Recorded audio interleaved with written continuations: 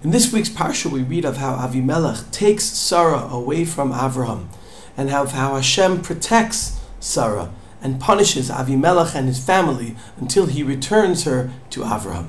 This story, of course, reminds us of the similar story we read last week when Paro, Melech Mitzrayim, took Sarah away from Avraham.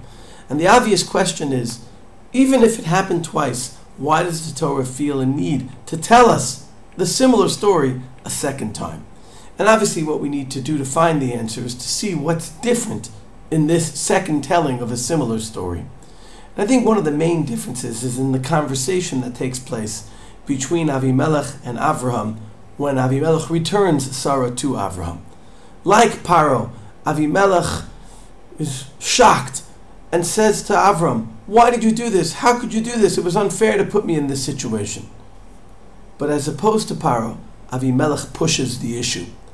After Pasuk Tes, where Avimelech calls to Avraham and says, "How could you do this to me?" But in Pasuk Yud, Avimelech pushes a second time. V'yomer Avimelech el Avraham, Ma ra'ita ki asita et hadavar hazeh. He's not just surprised and angry at Avraham, he asks him constructively, "What did you see that caused you to suspect me?" The Netziv in his Heimek Davar says, "It's understandable that you suspected Mitzrayim, who were known to be a licentious people.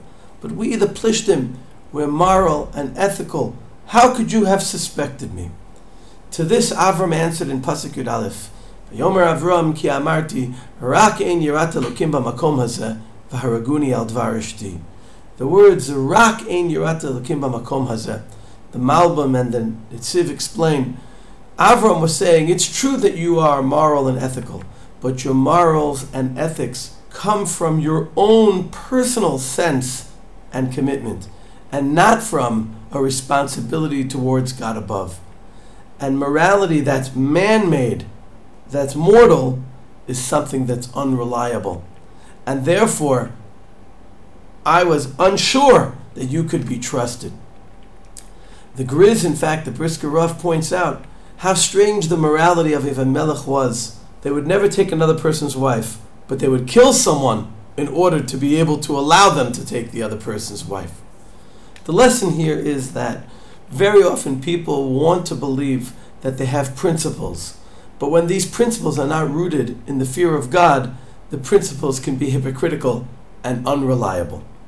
Rav Elchanan Wasserman focused on this idea in a speech that he gave to the seminary for training Rabbanim in Berlin in the 1920s.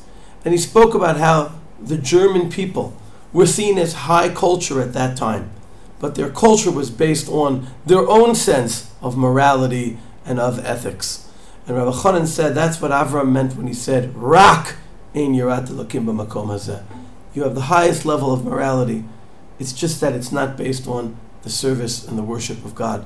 And he writes there that a people whose morality, whose ethics are not based on a commitment to God can murder millions of people. And of course his words were prophetic. Our morality, of course, is based on our commitment to Avodat Hashem. As Hashem says about Avram in this week's parsha, "L'man asher yedativ asher yitzaved beitov et banav acharav v'shamru derech Hashem la'asot tzedakah u'mishpat." Our commitment to tzedakah u'mishpat is rooted in the fact that it's derech Hashem. But sometimes we need to remember this and remind ourselves of that when we live in a world where similar morality and ethics is not based on Avodat Hashem. Let's remember what our ethics and morality are based upon and strengthen it based on our commitment to Avodat Hashem.